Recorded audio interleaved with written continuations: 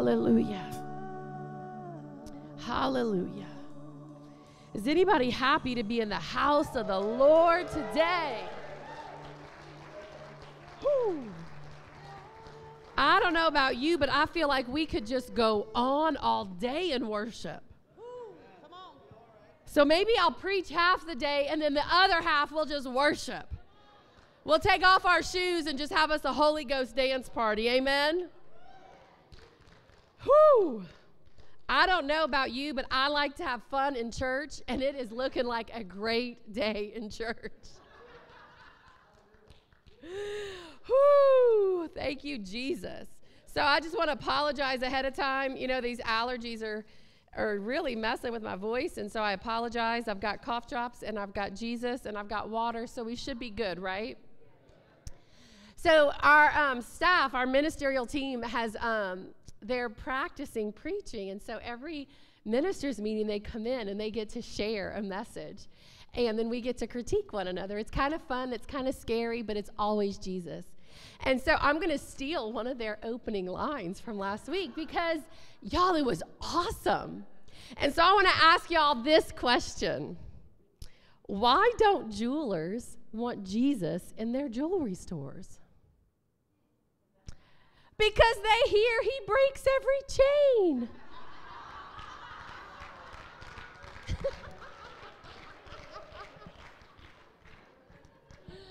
I was doing that call, and I had the kids, and so I was in the car driving, and I put them on mute, and I said, hey, guys, guess what?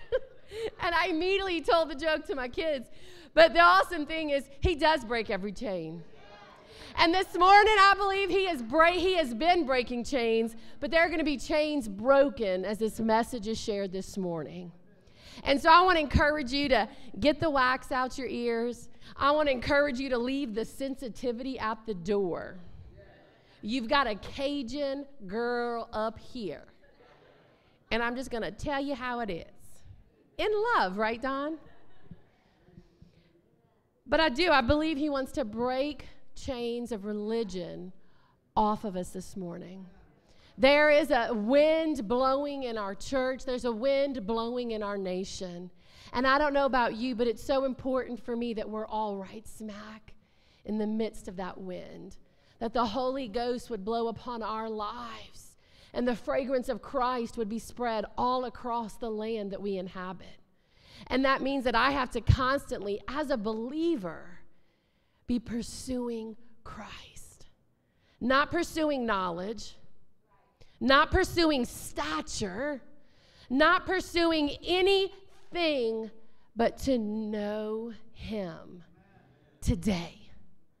Not knowing him 30 years ago. Not knowing him 10 years ago. Not even knowing him last year or last month. But I need to know Jesus for myself today. The life of the believer. And so our verse for today is my life verse. And I was so thankful when my precious husband said, babe, you want to preach this message? Yes. It's Matthew 6:33, and it says, but seek first. Everybody say first. Not second, not third, not a top priority, but number one. Seek first the kingdom of God and his righteousness, and all these things will be added unto you. And so I'm going to tell y'all a little story because I like to just hook you in. And so, you know, I got born again as a young adult, and I was a little wild. Nobody can believe that around here. And I was a little wild, and I get born again, and I have no idea any direction for my life. I am a lost cookie, right? I mean, I am a loud Cajun girl in the middle of a Southern Baptist church, and I'm like, Jesus. I stand out, like, I walk in, everybody goes, there she is. But one thing was that I got born again. I didn't find religion. I didn't find rules. I didn't find a club. I got a hold of Jesus. Or should I say Jesus got a hold of my heart. And so I found myself pursuing him. I got to let all my friends go. I had to break up with all my friends. Got rid of all the movies. Got rid of all the CDs and DVDs. Actually, it might have been VHSs back then, but let's not talk about that. Because they all had stuff that triggered me to my past. And I found myself crying out to the Lord one night in my early 20s. I'm in an apartment by myself. All I want is to be happy. I thought you were supposed to get married and have babies at a young age, and there I was. Who would want this woman who lived a crazy life? And what am I even doing with myself? And, you know, I had spent time with the Lord that night, and I had worshiped and been in prayer and in the Bible, and I'm in bed. And I still wasn't satisfied. I still had that aching in me. How many of you know what I'm talking about? Just it won't go away. And I'm holding on to the ugly tan and green comforter that I don't know why I bought. And I'm grabbing it and I'm crying and I'm Jesus. And all I could cry that night was, Lord, make me a holy woman. I grew up Catholic, and a holy woman was a nun in a habit with no makeup. And she was scary, like really scary. But Jesus was gotten a hold of my inner man, and that cry was birthed in him. It wasn't a religious prayer being prayed. It was the Spirit of God in me. Lord, make me a holy woman. And I had a vision that night, and that vision was of me as an old, beautiful, strong, and healthy old woman. And I'm sitting on the front porch with another beautiful old woman. And there were kids playing all over the yard. Zach would have had a cow because there was all kinds of toys spread out all over the yard. And we're laughing and talking about all the things of God we've seen over the course of our life. And I knew in that moment that it wasn't about finding a stature for today and having the church accept me as a loud Cajun woman, but it was about me learning to live an entire life spent experiencing and knowing Jesus. And it changed the course and the trajectory of my walk because I was no longer seeking knowledge just for knowledge. I was no longer trying to, practice the prayers. I've told y'all I would drive to Sunday school and I'd practice how to open and how to close a prayer in case I was the one called upon. Because it didn't matter. We didn't have to have the Holy Ghost upon us, right? We just had to make it sound very spiritual. I didn't have to do that anymore. I just had to find a way to get a hold of Jesus. And at that point, I still didn't know my purpose in life. I didn't know my calling in life. I didn't have all the answers. I had no idea I would be a pastor, married to a great man, have all these babies, and get to pastor and shepherd hundreds and hundreds of people over the course of my life. I had no idea any of that. But it began the pursuit. And I found myself a couple of years later living in New Orleans, and I'm at my young adult pastor's wedding, and this girl, she is still amazing. She has been through the valleys, and she looks like Jesus. And her mom, who was a women's pastor, shared at her wedding reception. I'm still in my opening. Remember, we're here all day. It's all good. Just joking for the new people. And she began to share how as a woman's pastor, and she thought she was doing the work of God, and she found herself busy all the time, that this one particular day she was hurrying out of the house. She barely woke up in time to brush her teeth kind of morning, and she's running out the door, whereas her elementary age daughter, who now was the person getting married, who had gotten born again and baptized in the Holy Ghost at the age of 3, yes, it happens, was in the family room worshiping and praying in tongues, hands raised. And here mom goes, Bible under her arm, right? I gotta go teach. And gets sidetracked by the elementary age. Jesus, you're worthy. All in the morning before school. And she said, at one point we thought, this girl ain't ever getting married because that's all she ever did. She ain't ever going to meet anybody because she's always in her prayer closet. She's always pursuing Jesus. But the moment that mom began to talk like that, and she was probably like in late high school years at that point, the Lord gave her this scripture. Melissa's seeking first the kingdom of God and his righteousness. And you don't have to worry about her future, because as she seeks first things first, all these things will be added unto her. And that day I got it. I began to understand all the things that I wanted in life that I thought I had to make happen. There are things that you still want in life and don't understand why you don't have. Seek first the kingdom of God. It doesn't make sense in the natural, but it's a spiritual principle. It's a spiritual principle. We begin to align our life around him. He doesn't align around our desires. He doesn't align around what we think we want to do. But we put him first, and everything else begins to happen. You know, I met Zach at 28-ish, married at 29, at 30. And man, I had people, like, my parents drove in town when I was like 27, and they're like, listen, we got to talk. We're going to die one day, and you're going to always be alone. And I'm like, so would you like me to, like, snap my finger? Right? And I could just go back to this scripture. I don't know what to tell y'all, but I'm doing Jesus. I'm pursuing him. I'm living for him. And if he wants me to be alone, then he's going to take care of me. And if he doesn't want me to be alone, he's going to bring someone in my life. And the moment Zach Prosser walked in the church doors, I thought, there goes my singlehood. Because it wasn't about me pursuing him or him pursuing me. It was about us pursuing Christ and Christ taking care of the needs of our life. So if the hook isn't in yet, then you might want to put your feet back under the pew so I don't step on them in a second. I tell y'all we're going to have fun. So when we're seeking, to seek is that we're going to attempt to attain something. We're going to attempt to find, or we're going to ask for something. And so in our relationship with Christ, it is a pursuit. It is not a we have arrived. Say it's a not, I have arrived. The last time I checked, all of you had a pulse. And so if we have a pulse, we're still on this side of heaven. And so there's still more of him, more of heaven, more of the things of God for us to learn, for us to receive, for us to partake in.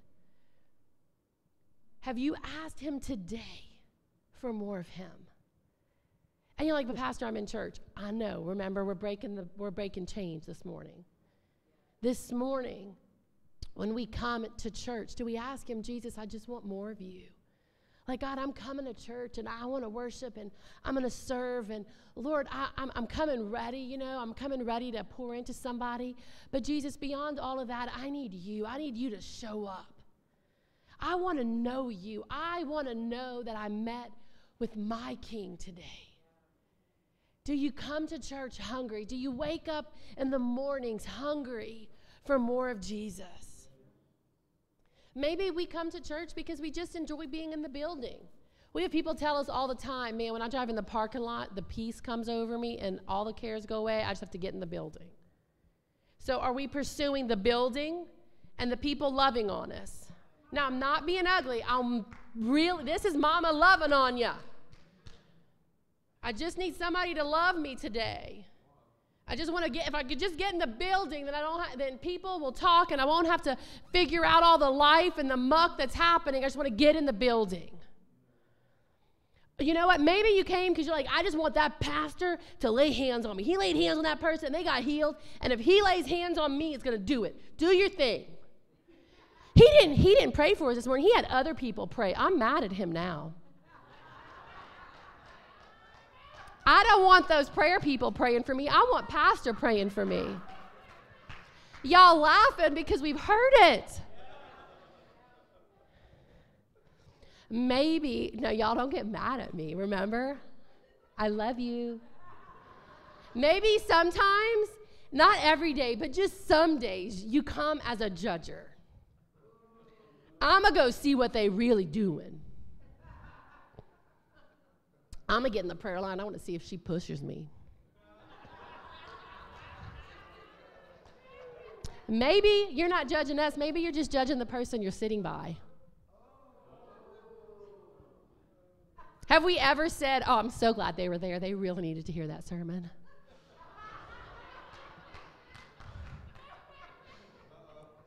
Maybe you just like to come to judge my husband.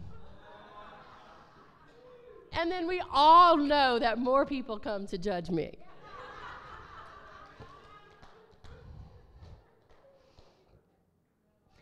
Maybe some come because you are the holy anointed one, and you came because you're going to minister to everybody.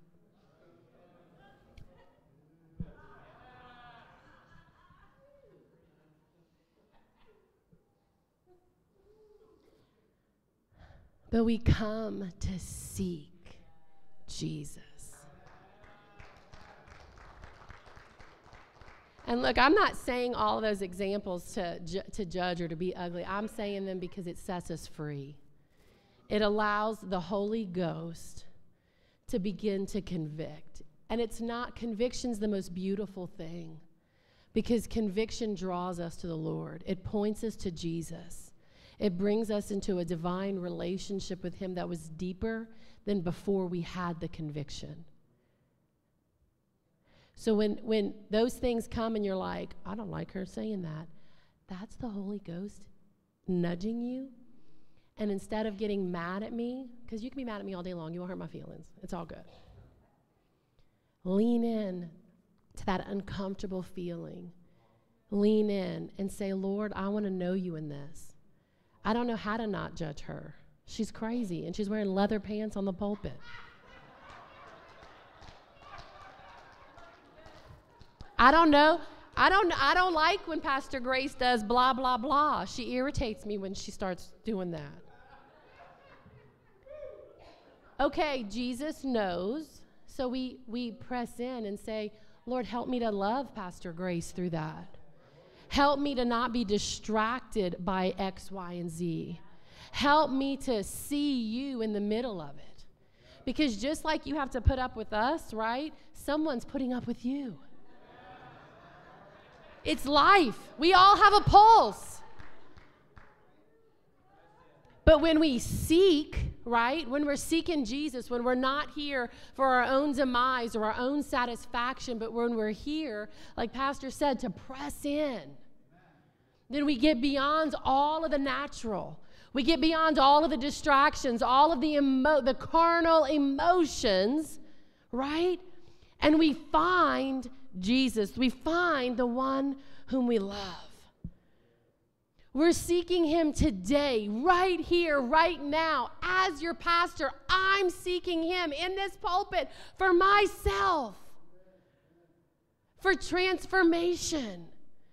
Are you still desiring transformation in your life, in your walk?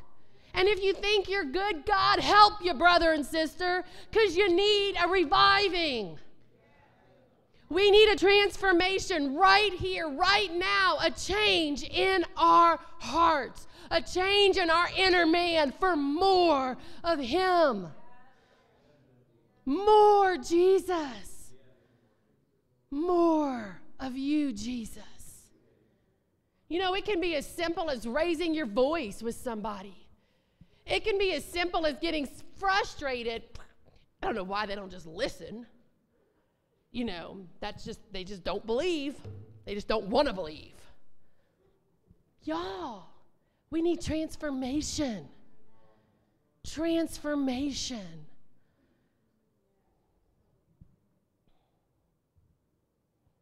It's so interesting because we can all sit here and say, amen. Go ahead, girl. My husband, he gets so tickled when I preach.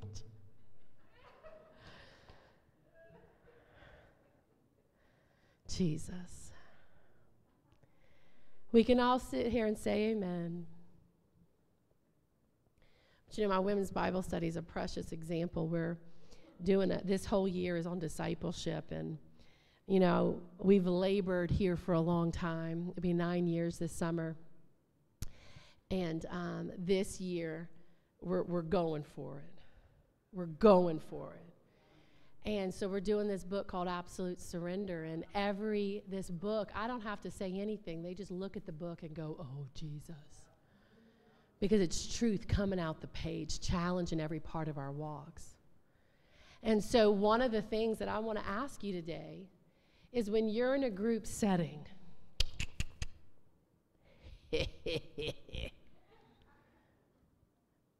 when you're in a prayer meeting and it's time to pray, what's your response? Is our response, thank you, Jesus. Lord, I'm glad that we call upon the name of the Lord and you come. Is it that you begin to search the scriptures for, like, here we go, Jesus, come. Oh, that's a good one. I'll read that one till they're finished. Or do you start looking through all your papers? Oh, what's the Bible barf do I have in here? Do I have any extra pages that I have? Bible barf, like all the stuffing that we put in? Only Pastor B got it.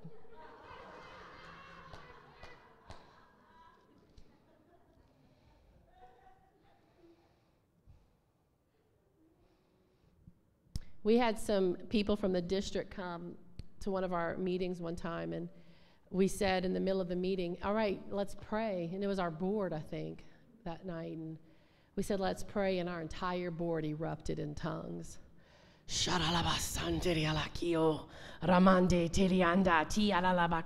We didn't think anything of it. We just kept praying.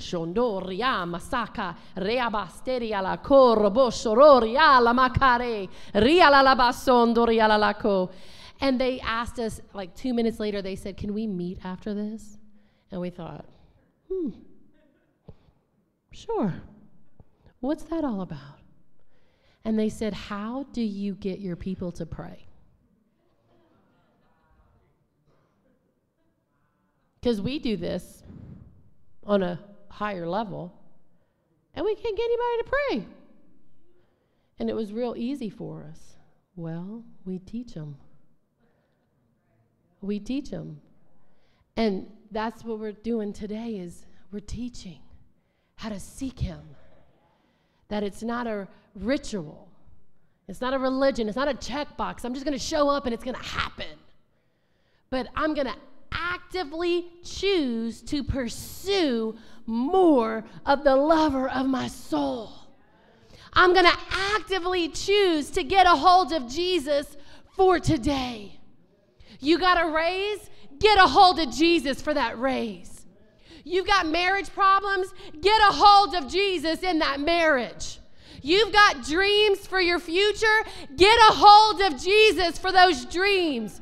Jesus, I don't want to do this on my own. I don't want to make it about me. I don't want to make it about what I'm capable of accomplishing. I want the breath of heaven over this in my life. I want it to glorify you. And as we begin to pursue him, Scripture tells us, seek and you'll find. Knock and the door's going to be open for you. He's faithful to show up. But we have to do our part and pursue him. We have to do our part and yield it over to him. Matthew says, blessed. Everybody say blessed. Blessed are those who hunger and thirst for righteousness, for they shall be satisfied. Blessed. You know what that word blessed literally means? Congratulations. Congratulations. When our brother was up here testifying, I was like, congratulations. Congratulations. Blessed is he. Blessed are we, you and I, as we pursue Christ, as we begin to prioritize him for our life. And I'm not talking, okay, you're going to leave here and get out your calendar and you're going to color code prayer time and color code worship and study the Bible time. I'm talking you're going to get rid of all your little religious controlling ways and learn to lay on the floor and say, Jesus, I'm not moving until you come. I'm not moving until I meet with you. And what does that look like? I don't know. It's different every single time. Every single time. I'm over here worshiping, and I got to preach today, and I don't have one part of my message running through my head. I don't have one care of the world. We got this long list for today. I don't even know what that list is anymore. I was like, I'm going to break out and dance or start and run some laps in this place because it was the most freeing place with him. Pursuing him. Hungry for his presence. I don't care what you do today, Jesus. I just want to be with you. I just want to know you. I want to experience you. I want this Bible to come to life. This Bible alive in my life, alive in my family, alive in my church, alive in my community. Jesus, help me to hunger for you. Help me to thirst for you. Help me to desire more of you. And it never stops. We don't ever get to stop seeking. So I shared this example Wednesday, and I'm going to share it today, and just go with it for a second. So I'm also a health coach, and so I love nutrition, right? I love nutrition. I love fitness. It's all good. It's all part of God's design. And so in it, right, we teach people how to eat right, and then every once in a while, we do what's called a feast day. And all the men are like, amen. And a feast day, we eat more than we normally eat, and it's all about helping jumpstart our metabolism, right? And so feast day comes, and I remember my first feast day, I was like, Zach, look at all this food. It's insane. And there I go, I'm eating, and the end of the day comes, and I'm like, man, I don't think I'll ever want to do a feast day again. That was like a lot of food. Like that was a lot. And it satisfied, but at the same time, it was like, wow. I'm like, I don't know how this is going to jumpstart my metabolism. This is weird. And the next morning, I woke up, and I was no longer full. I woke up hungry, like really hungry. And I fast every day. I fast every day till noon. But I woke up like at 7, Carol, and I was like, give me the kitchen.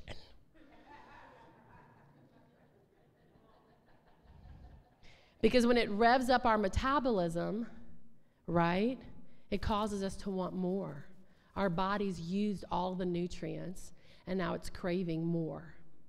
And how much more is it with our relationship with Jesus? That it's ever, ever growing. That as we pursue him, as we seek him first and we find him. I mean, I want you to think right now, I want you to think about the last time or maybe the first time for some of you that you really had an encounter with the living Jesus. I mean, nothing compares to his presence and his love. But when we encounter him, it makes us want more. It makes us desire him all the more. And so it begins to be this cycle of us expanding our capacity for him and him meeting us in greater ways. And our capacity expanding and him meeting us in greater ways. And it's a constant transformation, a constant changing of our inner being, that we would be made more like him into his image, not for our personal use, but for his glory. And as we'll see in the scriptures, for our benefit. But we get lost in that. We no longer care about that as much because his presence is so amazing. There's healing in his very name. There's everlasting joy found, indescribable joy in his presence. Lost in him, not worrying about everything around us, because he's taking care of that for us. Are y'all doing okay? This old dead guy, McLaren, says that the business of our salvation ought to engross us entirely. Hither all of our desires and cares and inquiries. Are all of our inquiries, all the cares of the world about Jesus? I want every area of our life, mine and yours together, to be entangled with the kingdom of heaven. Entangled, so that the entirety of our life, when people look at us, they say, she's been with Jesus. When they look at our lives, they say, he might be nuts, but that man knows Jesus. Not because we preach, not because we talk at somebody. Y'all, I've been a part of this group for a couple years. It's not at Celebration. I see them all around town. I see them 3 and 4 times a week right now. And I have been preached at, I have been talked at, I have been told at, but I have never once been loved on. I have never once been asked, do you know Jesus? I have never once been asked, do you have a home church? I've never been asked, would you like to come to my church? I'd like to be asked that. I'll tell them no. I got a great church. But my point is, watch your toes. You might have the truth, but if you're talking at somebody, they're not going to see Jesus because your mouth is too big. And I'm saying that in love. But you see what I'm saying? Like, they mean well, and I'm praying for them, and I'm loving on them. And I ask them about their potato night and where Jesus was in the middle of it. They have to think I'm nuts, and I hope they do. But I don't see Jesus in the middle of it. I see good works. And I pray that our lives is so engrossed that, like John Bunyan, you know, he wrote the second most purchased book in the world. Anyone know what it is? Pilgrim's Progress. It doesn't have one scripture quoted, but the whole book bleeds Bible. Does your life, now don't throw things at me. I'm faster than you, right? Does our life and our actions and our love and our words bleed the love of Jesus? Or are we preaching at people? Because let me tell you, nothing you say or I say will ever save someone. Let me repeat it for those of you hard of hearing. Nothing you say or nothing I say or pastor says will ever is the thing that gets someone saved. It is the love of God. It is the grace of God by the working of the Holy Spirit in our lives that awakens people to the love of God. It is up to us to create and foster an atmosphere of Christ in our life. Christ Jesus. He alone saves. He alone delivers. He alone baptizes in the Holy Ghost. He alone, Christ and Christ alone. I want our lives to be entangled. I want our lives, I want people to see my life with my kids and my life with my husband and my life with y'all and see Jesus. I don't want my church to look back in 50 years and say, man, she could do a 3-point message like nobody's business. But she was mean behind closed doors. I've seen those ministers. Yeah. I've seen those church people. You could open the door as good as anybody else. Welcome to Celebration. And then turn around and get all ugly with your wife or your kid.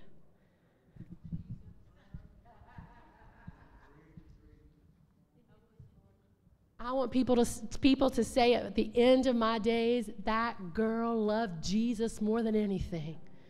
That girl would mess up. She would fall down, but she got back up in the Spirit every single time, and she trusted God with her life like nobody's business.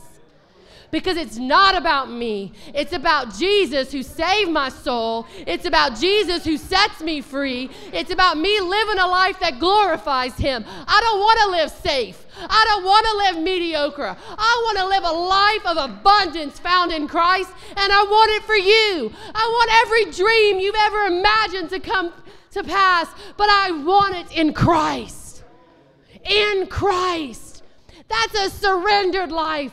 We don't need to be devoted believers where we do a checkbox of systematic Bible reading plan, check, but you're cursing out the driver next door. Devoted believers are really good at checking boxes and doing all the right things and looking real religious in front of people, but digging holes and putting all the poop in the holes and pretending like it doesn't exist. Devoted believer. I believe, but I'm going to pretend.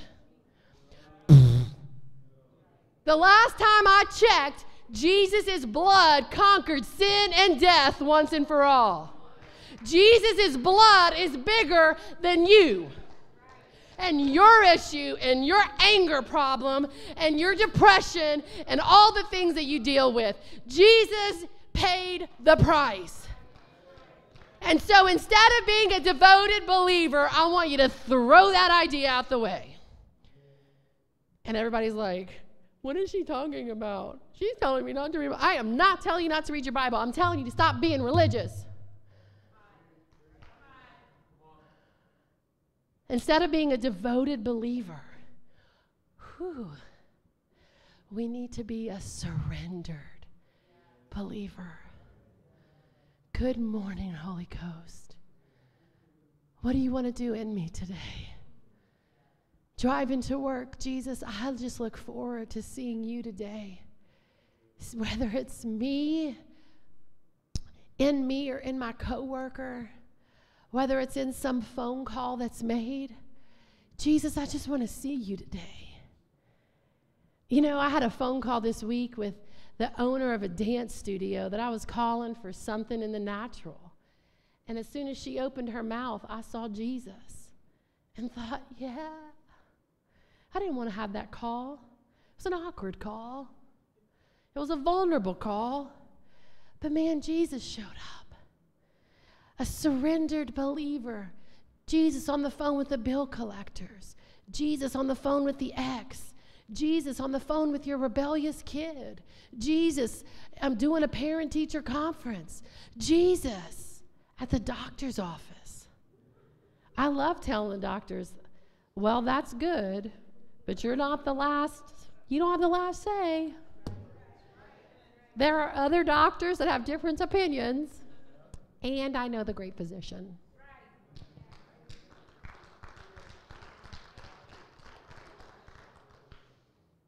Now, go to the doctor. I'm not telling you not to. There's balance.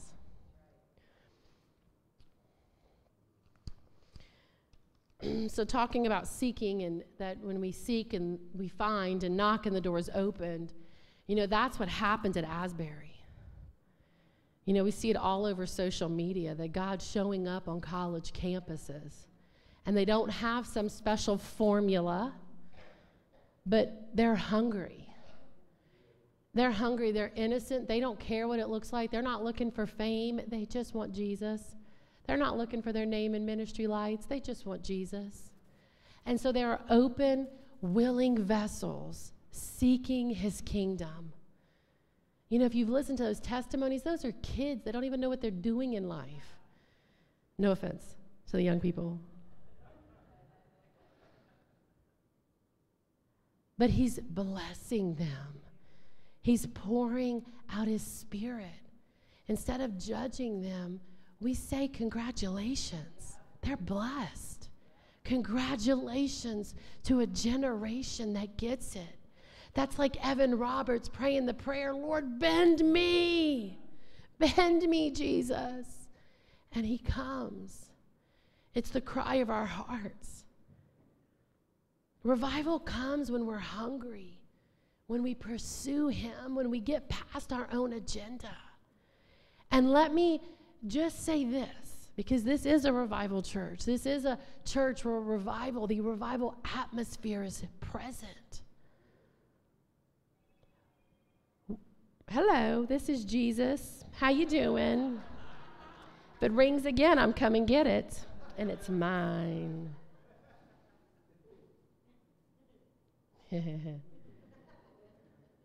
Y'all think I'm joking? I told y'all we're going to have fun. But even being in an atmosphere of revival, even having experienced revival, church, we are not revival. We don't make revival happen. And if you think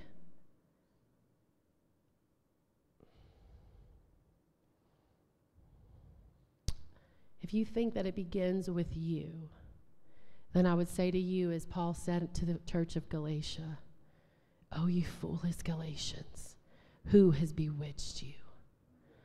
For if you began in the Spirit," my version, "then why do you think you can finish in the flesh?"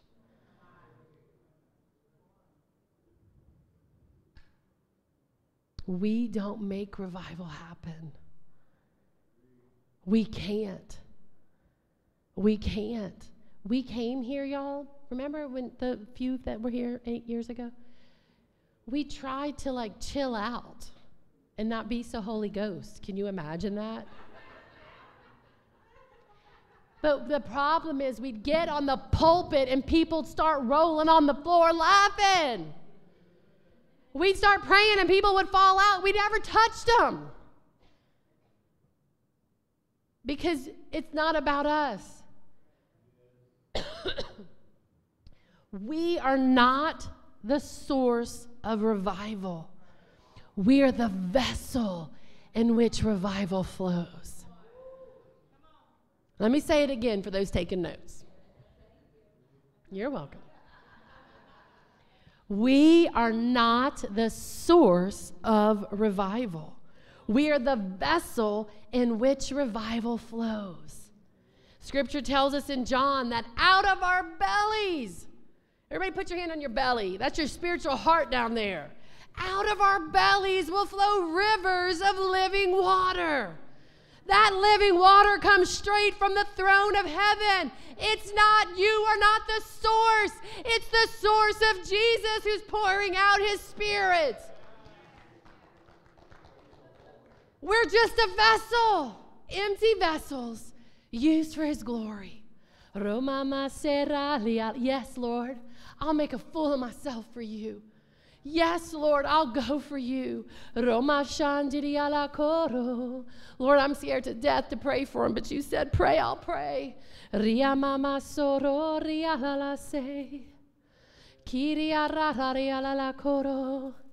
between a rock and a hard place? Good. That's right where Jesus wants us. To be a vessel for his glory. That when you're squeezed, what's coming out? Seeking first his kingdom. I'm just checking to see if we're going to be here all day. We are, because I'm still on point 1.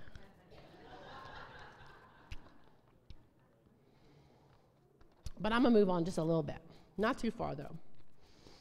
Well, maybe not. Matthew 6:20 says this. It says, "For I tell you, unless your righteousness exceeds that of the scribes and Pharisees, you'll never enter the kingdom." And when we talk about righteousness, that was that prayer, Lord, make me a holy woman. That righteous life, that holy life is to live in the divine. To live the Zoe life found in John 10:10, the divine God kind of life, the life that you and I can't make happen, but happens when we step in to the things of heaven, when we step into the place where the glory comes out. Unless we live the righteous life, we can't enter into the kingdom. And so we choose to live the life behind the veil, the life of the divine, the life that's not our own, the life that we handed over to Jesus the day we knelt and called him Lord. When it says that we're seeking first the kingdom, it's the same thing that when Jesus taught the disciples how to pray in Matthew, your kingdom come, your will be done on earth as it is in heaven. Do you know what the plans of God in heaven are? Have you met with Jesus and had heaven connected into your life? You know, I'll never forget this service in 2019. Pastor Grace and I just got back from Africa. God was pouring out his spirit. My husband couldn't move off the platform for days at a time. All he did was laugh. And I'm over here worshiping. Forgive me, y'all. And I look up, and the whole ceiling's gone. And there's a glory cloud. And I see the arms of Christ wrapping around it like a bowl. And then here come his hands. And he was adjusting and aligning the church with that of heaven. And it was the most beautiful thing I'd seen. I'm still looking for an artist to draw that for me, if you know of anybody. Prophetic artist, not a naturally born artist. But it was a great picture of heaven coming down to earth.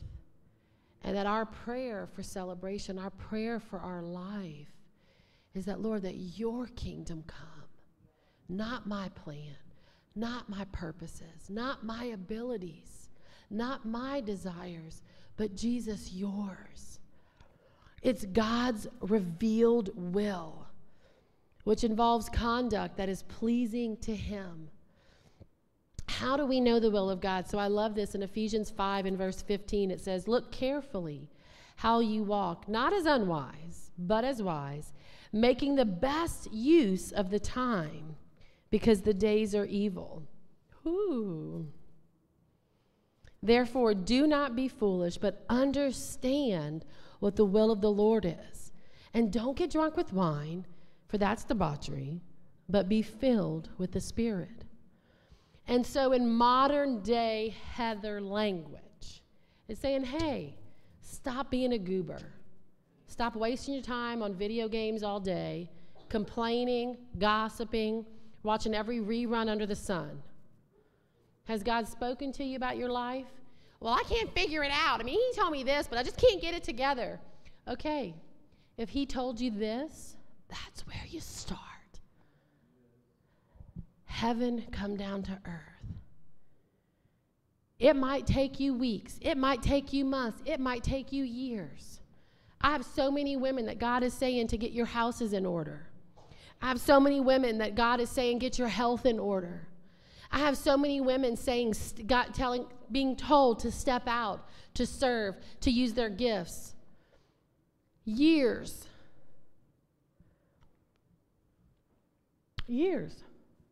But they want to move beyond that to the next thing that's a little bit more fun. We have to go back to what he told us last. We have to go back to that and allow heaven to come down on earth. Allow heaven to come in our area of life. It's always uncomfortable. It should be uncomfortable. That's growth. That's change. That's purpose. Right? So we got to get a hold of what that will is, but we won't even know what that will is if we've never opened the book. So we've got to open the book. Well, you just told me to throw my systematic plan out the window. I told you to stop being religious. But we got to be in the book so we can find him. But the difference is you open up the book and you say, Jesus, I want to know you. I want to know you. Because if you open up the book, he's going to tell you how to get your house in order. He's going to tell you how to get up off your tush. He's going to tell you how to get your health together. He's going to tell you what your gifts are and how to be used by him. But you got to get in the book. If we're not in the book, how do we know his voice? And don't tell me you know his voice without knowing the book, because the two don't go together. His voice will always point you back to the Word. The Word will always glorify the Father. So we got to get in the book to know His will. And it says that, hey, teach me to number my days that I might grow in wisdom.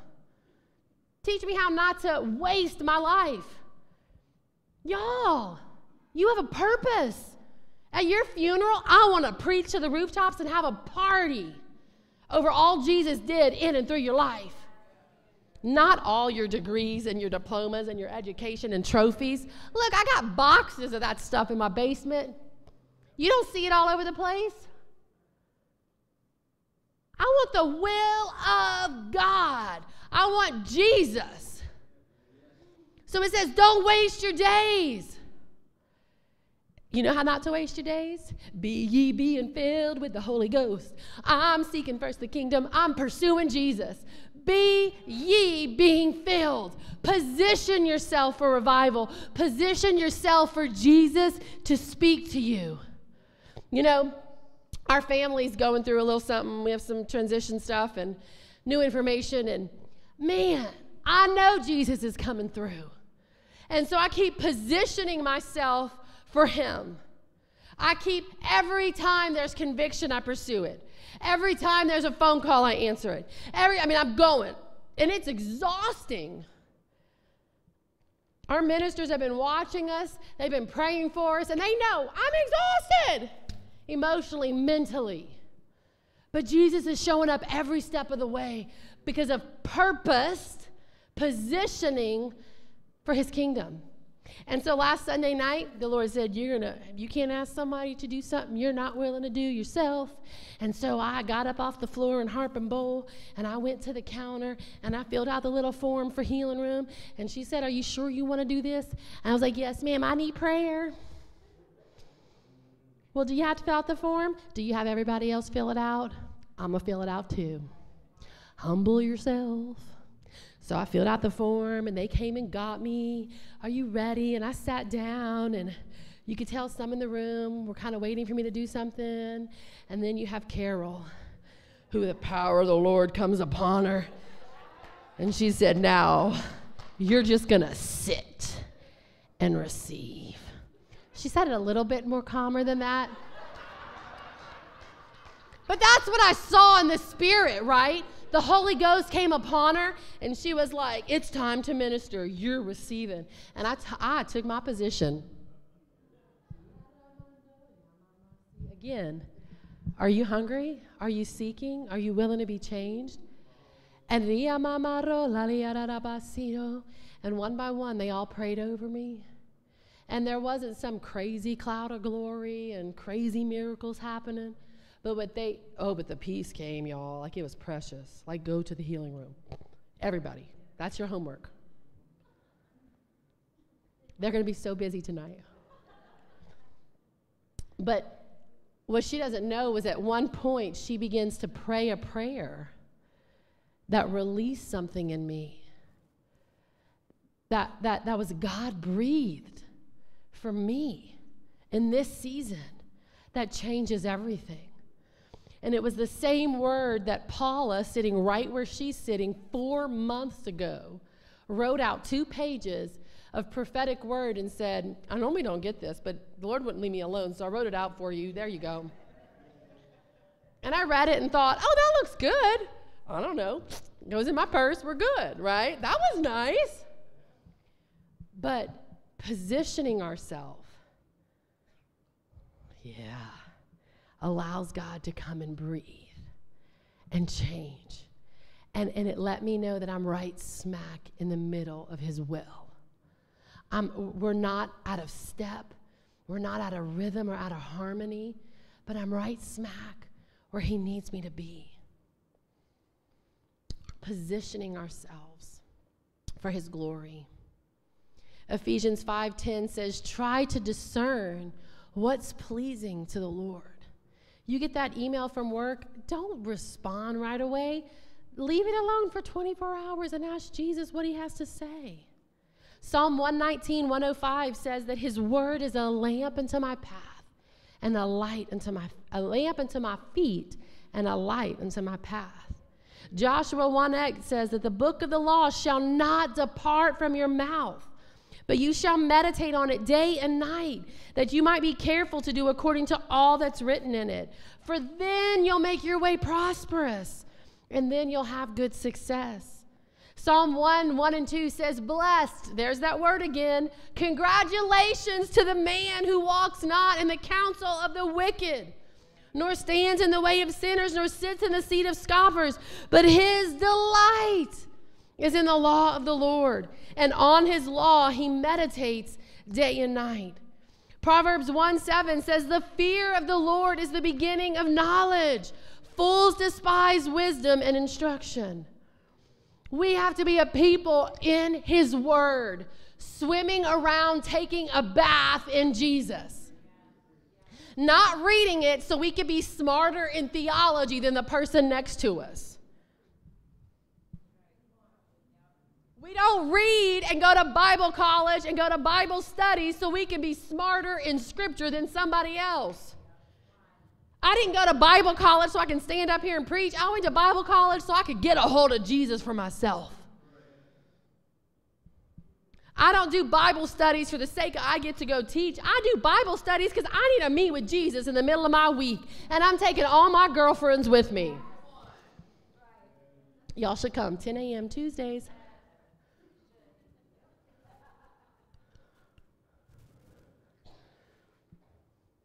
And as we pursue him, my husband's so tickled pink. Now you know how I feel every Sunday.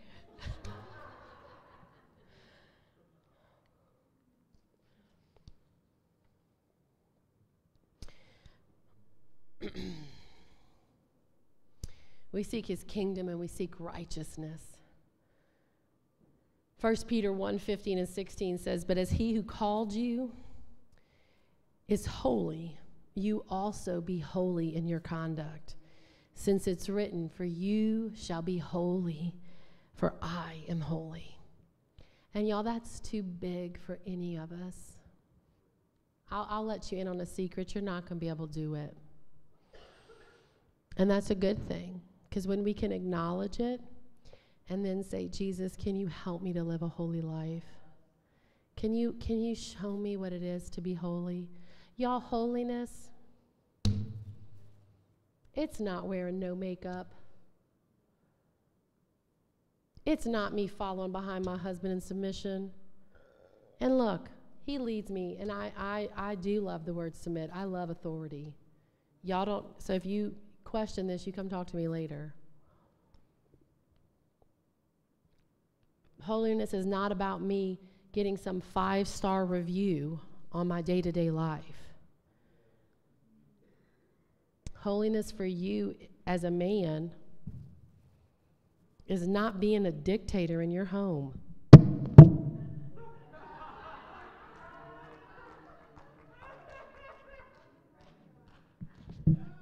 Because you're to love your spouse as Christ Jesus loves the church.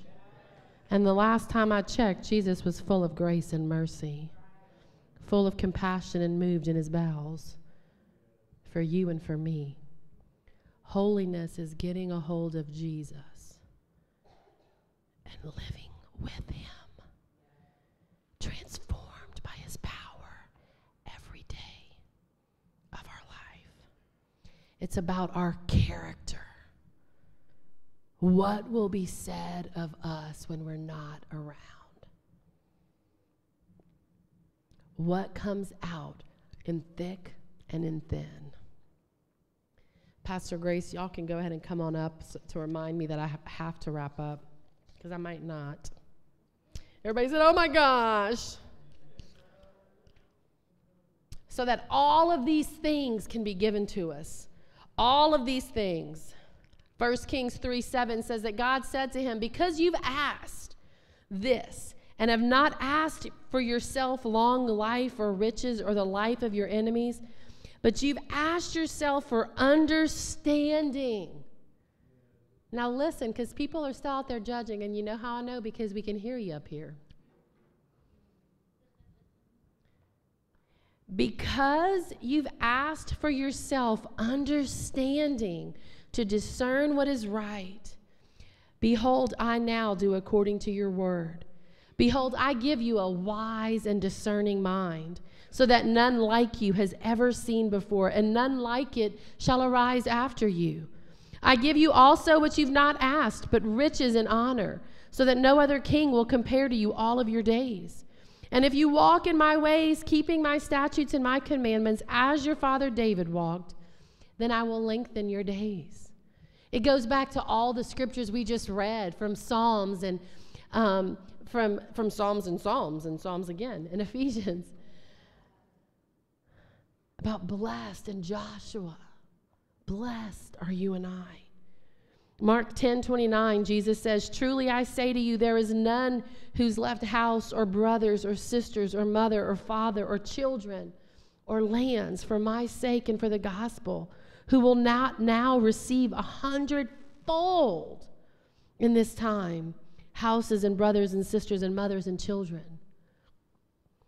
Don't be afraid of giving up something for him. You'll get so much more in return. The more you hold on to whatever it is, your reputation, you already look goofy enough, because we can all see you holding on to it. I know, if y'all don't know me, y'all, I love to be in your face, but I love you so deeply. There's nothing we can give up that he won't replace. You know, Thelma is our personal grandma here, meaning the Prosser grandma. She's like our extended family, extended mom for me, extended grandma for the kids, and you know, and not because she wanted to be. It's become an organic thing, and so we're praying over our situation, and she starts crying as she's praying that, Lord, let them know they're not alone, that we are family, the church of God. Again, not pointing to her, but pointing to the kingdom. Heaven on earth at Celebration is the Prossers family, that we're here for them. And I got it. I got it. That although we've left our family thousands of miles away, that God is restoring all things here. Just an example, just a little example of how God will always come through. Going back to Psalms 1:1, blessed is the man. Psalms 37:4 says, delight yourself in the Lord, and he'll give you the desires of your heart. Commit your ways to him. Trust in him, and he will act. Not trust in him and pray a prayer and then go do what you want to do. Not pray a prayer and then go strong arm somebody into believing what you want them to believe. But trust him. He's the boss. He got it. His blood's more powerful than you anyway. He's going to act on our behalf. Commit your way to the Lord. Trust in him and he'll act. He'll bring forth your righteousness. He calls you righteous. He puts his righteousness, he imputes righteousness to the believer. He will bring forth our righteousness. I don't have to try to look holy. You don't have to try to look holy for the church. There is nobody to impress. Nobody. Somebody starts putting you on a scale, just come let me know.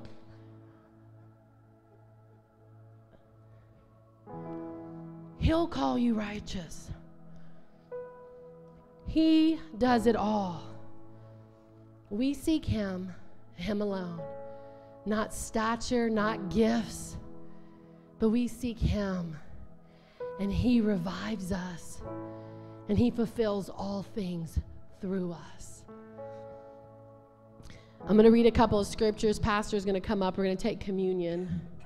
And my prayer for us today is that, man, besides all the silliness, that you saw Jesus, and that he is stirring a hunger in you, recognizing that wherever each one of us, myself included, are, that there's more.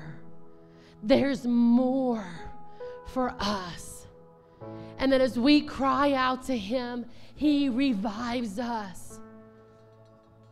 First things first, you and Jesus. So I'm going to read these scriptures over us as Pastor comes up and we begin to receive communion. But I believe today he's reviving your heart. He's reviving my heart. Psalms 33:3 says, look at me and answer me, O Lord my God. Revive me or else I die. Psalm 41:2 says, Jehovah doth preserve him and revive him. He's happy in the land. Psalm 69:32 says, be humble. The humble have seen it and are glad. You who seek God, let your heart revive. Psalm 119:40, look, I long for your precepts. Revive me through your righteousness. And Psalm 119:93, I'll never forget your precepts, for by them you revive me.